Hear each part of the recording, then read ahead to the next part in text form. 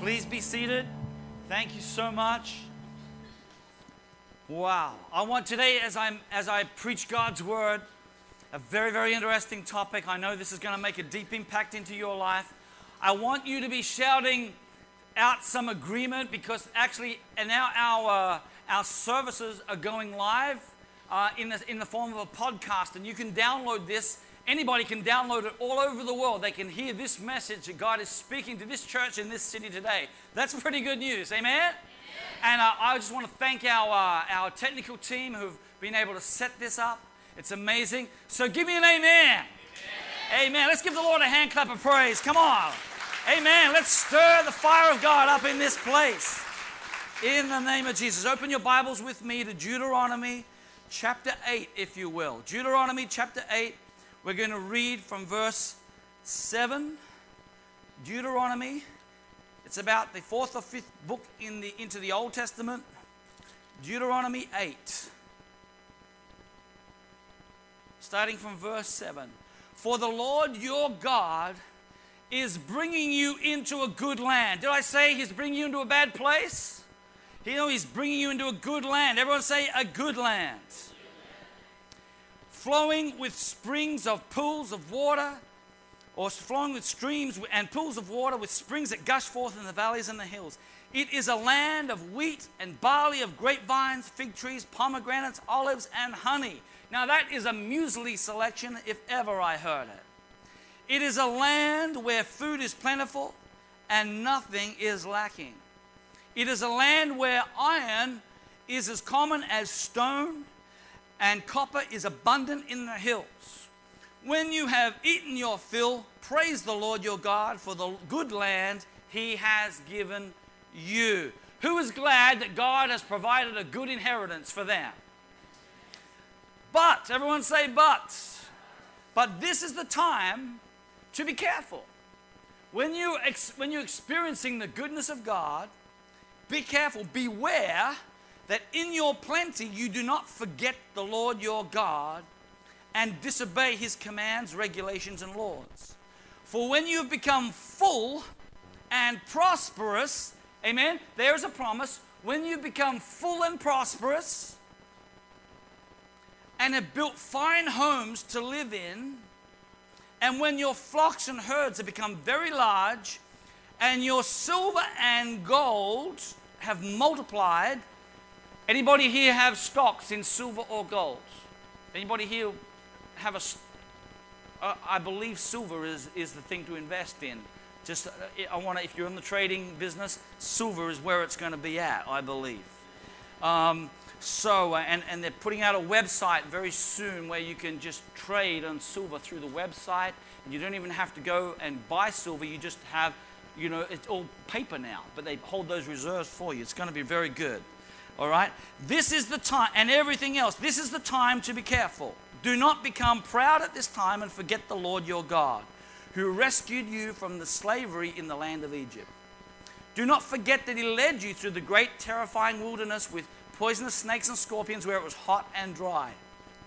Instead, He gave you water from the rock. He fed you with manna in the wilderness. He did all this to humble you and test you for your own good. So if you're going through it, if you feel like you're in that hot and dry place, understand that it's not because you've necessarily done something bad or earned God's displeasure. No, He is testing you and preparing you to be able to handle prosperity and wealth, and to be careful that you do not forget Him. Can somebody say amen? He did this. Verse 17, He did this, or He did it so you would never think it was your own strength and energy that made you wealthy. Always remember that it is the Lord your God. I want to go to the first slide now. Always remember that it is the Lord your God who gives you power to become rich, or power to become wealthy. And He does it to fulfill the covenant He made with your ancestors. Somebody say, praise the Lord. Today I'm going to start a series that I believe will deeply impact each of our lives, and it's something that must be taught from the pulpit, because finance and money and blessing and laying up a future, not only for our own lives, but for the generations to come, is so, so important in God's eyes.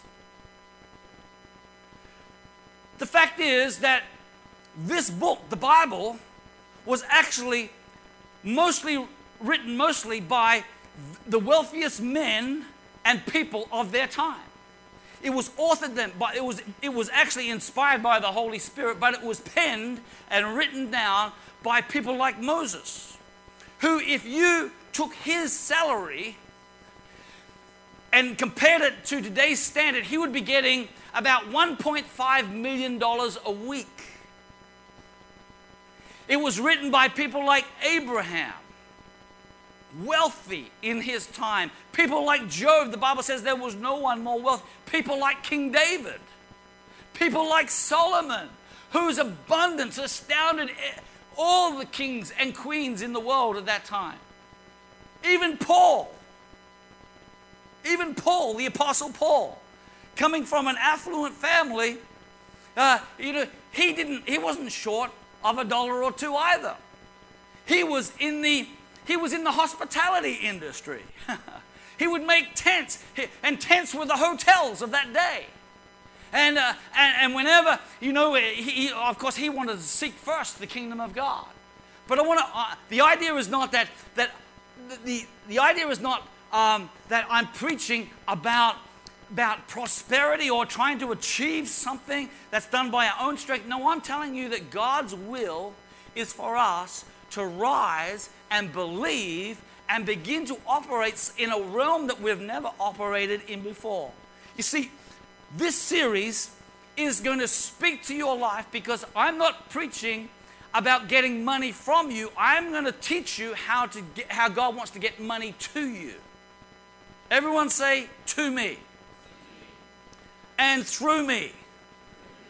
So I believe the Holy Spirit wants to speak his ideas, and as I preach and minister over these coming weeks on the topic of Jesus on wealth, I believe he will give you his ideas. Today's message, I'm going to attempt to cover just a few thoughts and encourage you to start looking afresh at God's opportunities for our lives. Cashing in on God's opportunities. And you shall remember the Lord your God, for it is he who gives you the power to get wealth. I just want to ask a question right now. Is anybody here against wealth? Does anybody here want poverty or poorness? No? I know that there are times in our lives and seasons in our life where we learn to embrace difficult situations or challenges, and we learn things through that. But God's will is that in that he sent Jesus was that we come and live abundant lives. That doesn't mean that we're all going to be Bill Gates or Michael Jordans or all those people that have this extravagant wealth. But God has given us something, not just salvation, not just deliverance, but he's given us something that he calls power, supernatural power, to get wealth. Now,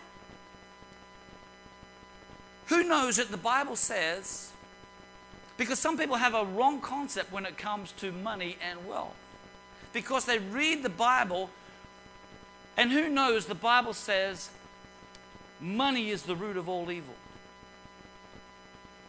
Is that right? No. What does that scripture say? The love of money. Not money, but the love of money is the root of all evil. God help us if we ever get in love with money instead of seeing money as a servant of us and also a servant of the Most High. To fulfill God's plan in our lives, to love people more, to help people more, to bless our families, to increase more. Amen. As I've been studying some books and reading some books on financial freedom, I've been totally prompted to study what Jesus had to say on the subject of money. While I was away on vacation, and over the last months, I've been stirred up in my heart about this area. And I've been driven to the Word of God. I've been led to the Word of God to see really what does Jesus say about money and finance and wealth. I hope to answer questions like, is Jesus cool with me being wealthy? I hope to answer questions like, does God really want me to prosper? Answer the questions, can you be rich and righteous? What are the secrets to wealth from the Word of God? Have you ever been into a pet store and seen in one of those Perspex cages rats or mice, and they're on one of those little wheels that run around? Yeah, have you ever seen that? I think we've got a slide on that. Yeah, right there. And endlessly spinning inside one of those wheels, burning up a lot of energy, but still getting nowhere, still trapped. I wonder if when it comes to money, if you still feel like that, or if you felt like that at some stage. Who's ever heard of the rat race? Hello? The rat race. Let me give you a typical rat race scenario. And if you're hearing voices today coming out that it's not my voice, it's okay. It's not you're not hearing voices. You're not schizophrenic. It's actually translation happening because there are people here who are just learning English, and we're translating in Brazilian today. Isn't that fantastic? Give the Lord a hand. Portuguese, I mean. Yeah. That's how much I know. But I know they're good soccer players, yeah. Let me give you a typical rat race scenario. This may not be descriptive of you, but think about the typical life scenario of the hard-working person in a Western culture. Okay, you were born. You grow. You start to go to school. Your parents are very excited because you get pretty good, fair grades or good grades, and you pass your exams, and you're finally accepted into college. You graduate, and then you do exactly as society programs you do. You look for a safe, secure, and hopefully well-paid job. You may become a software engineer, an accountant, a lawyer, a contractor, a doctor. You might opt for a job in the government sector with all the benefits, or in the armed forces. And whatever job you have, you begin to make money. Credit cards begin to arrive in mass. Hallelujah! The shopping begins. You have money to burn. You go to other places where other young adults hang out, and you meet somebody, you date, and you perhaps get married. Now, life is wonderful because today people are very career-oriented, and the promise of money looks real good. And if you are married, both husband and wife often work. And so now 2 incomes are coming in instead of 1. And you feel successful. The future is bright. Everything's looking up. You've got money. You've got money in the bank. You decide to buy a house. You decide to buy a flat screen TV. You decide to take vacations. You decide to have children. And there the happy little bundle arrives. And the demand for cash is enormous. You decide now that your career is vitally important to sustaining your financial future, so you work harder, seeking promotions, getting to seek raises, making sure that your financial future is secure. And the raises do come because you've studied hard. And promotions come. And things are looking good. But also, not only do promotions come, but so does another child. And the need for a bigger house. So you work harder and become a better employee, even more dedicated. You go back to school to do extra study to get a more specialized job so you can earn more money. Maybe you decide to take a second job. Hands up those who have ever had a second job in their life. Yeah. And your income goes up.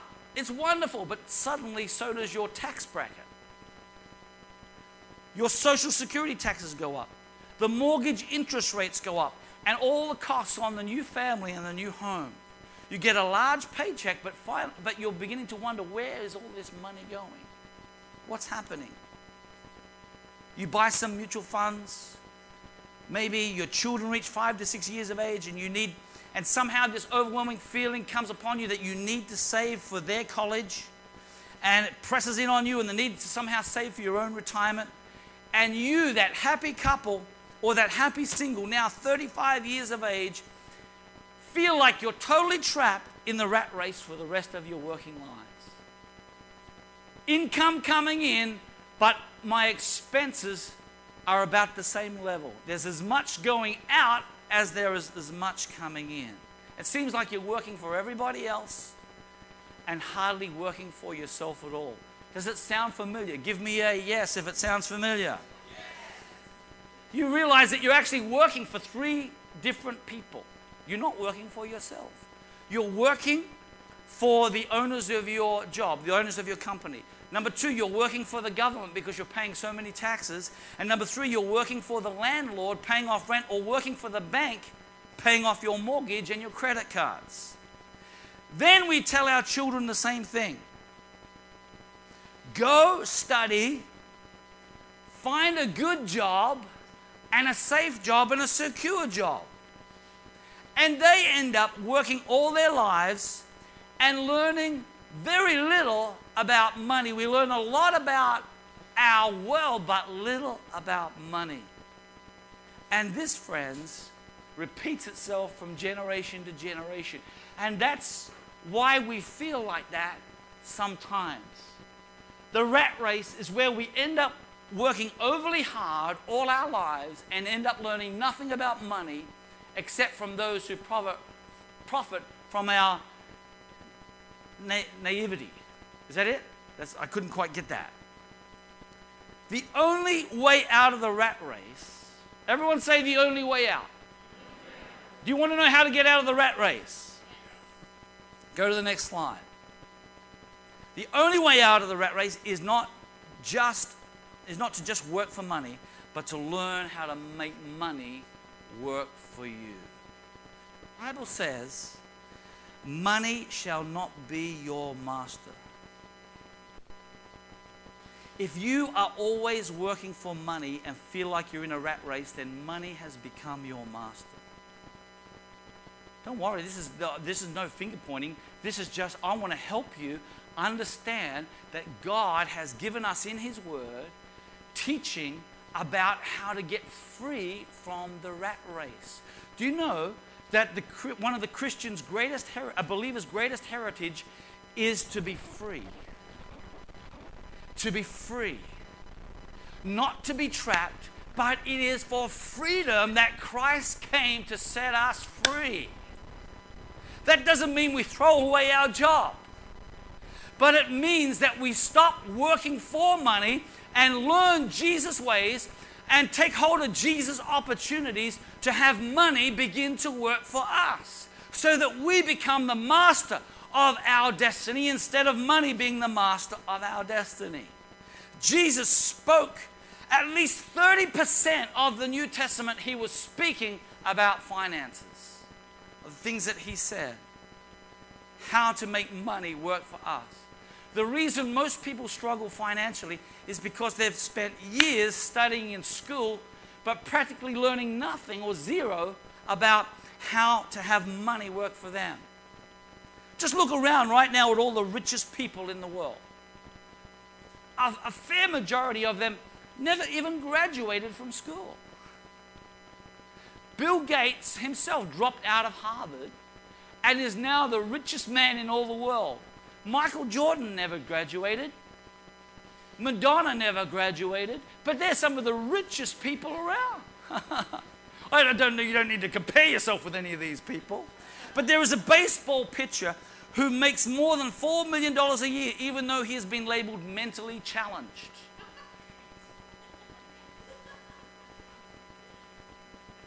Good education and good grades no longer ensure success.